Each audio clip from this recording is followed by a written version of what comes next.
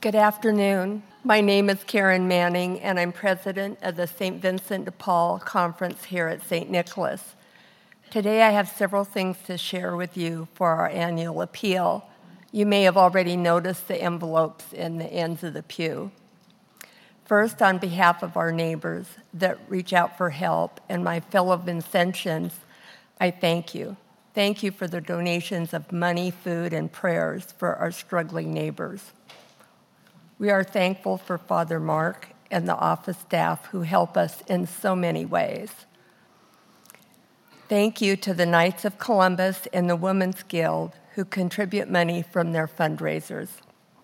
Secondly, we're in need of funds to continue the mission of St. Vincent de Paul, and here are some of the reasons. Neighbors continue to need help with rent, utilities, motel rooms, and food.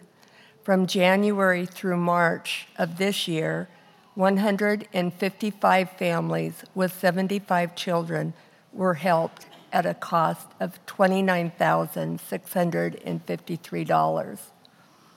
It's not unusual for us to spend $2,500 a week helping the people that call us for all kinds of needs. Imagine that you're a 70-year-old with a monthly income of $815. In the last 3 years, the rent space for your mobile has increased to $900 a month. St. Vincent pays a portion of the rent space fee and makes referrals to partners in the area who may help in the future. Imagine you're a newly homeless woman and arrive at the parish office hungry and worried for what the next day holds. St. Vincent de Paul pays for a motel stay and packs up food and shares contact information for emergency housing.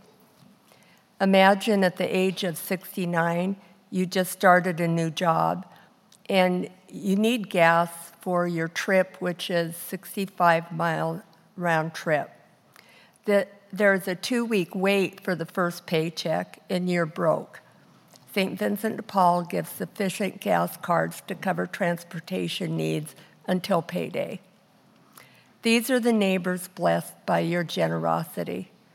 Money, food, and prayers are gratefully accepted. Use the envelope today or use it in the future.